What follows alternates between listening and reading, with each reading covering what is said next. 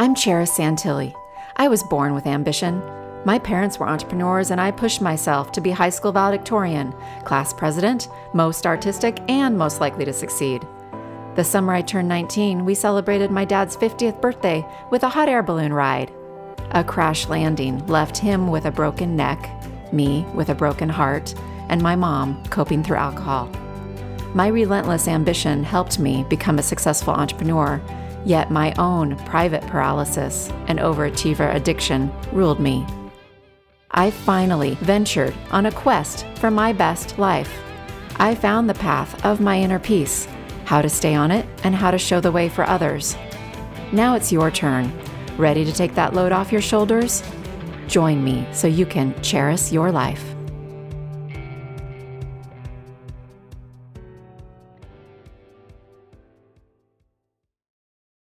You've probably heard the phrase, shake it off.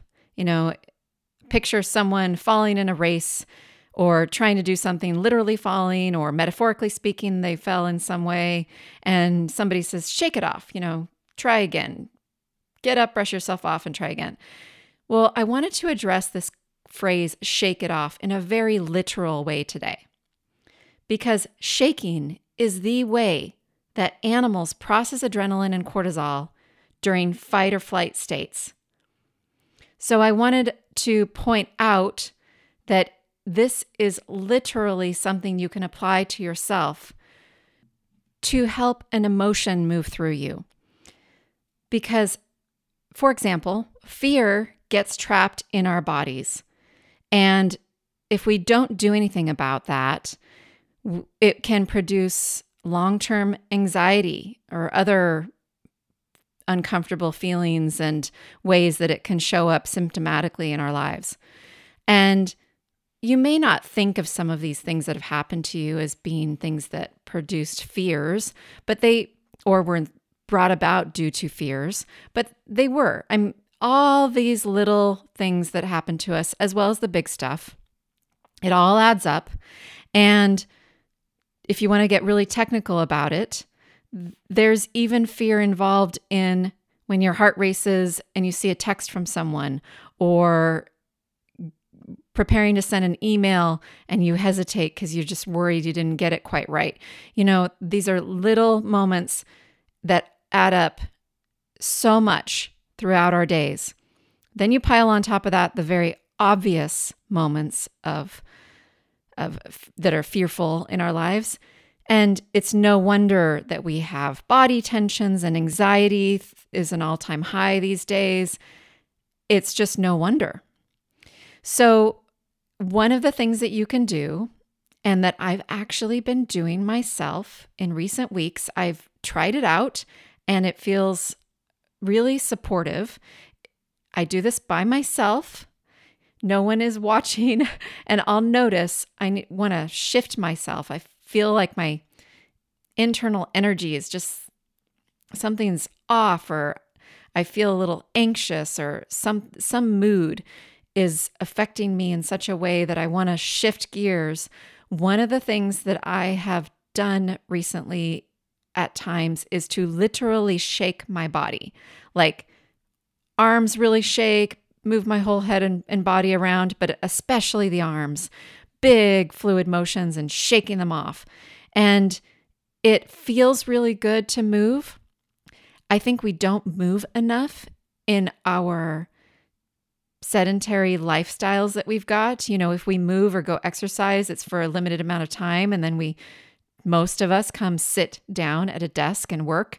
Very little movement in our normal hours during the day. And so taking these few minutes to stand up and shake can be really valuable. And it's actually kind of surprising how good it feels.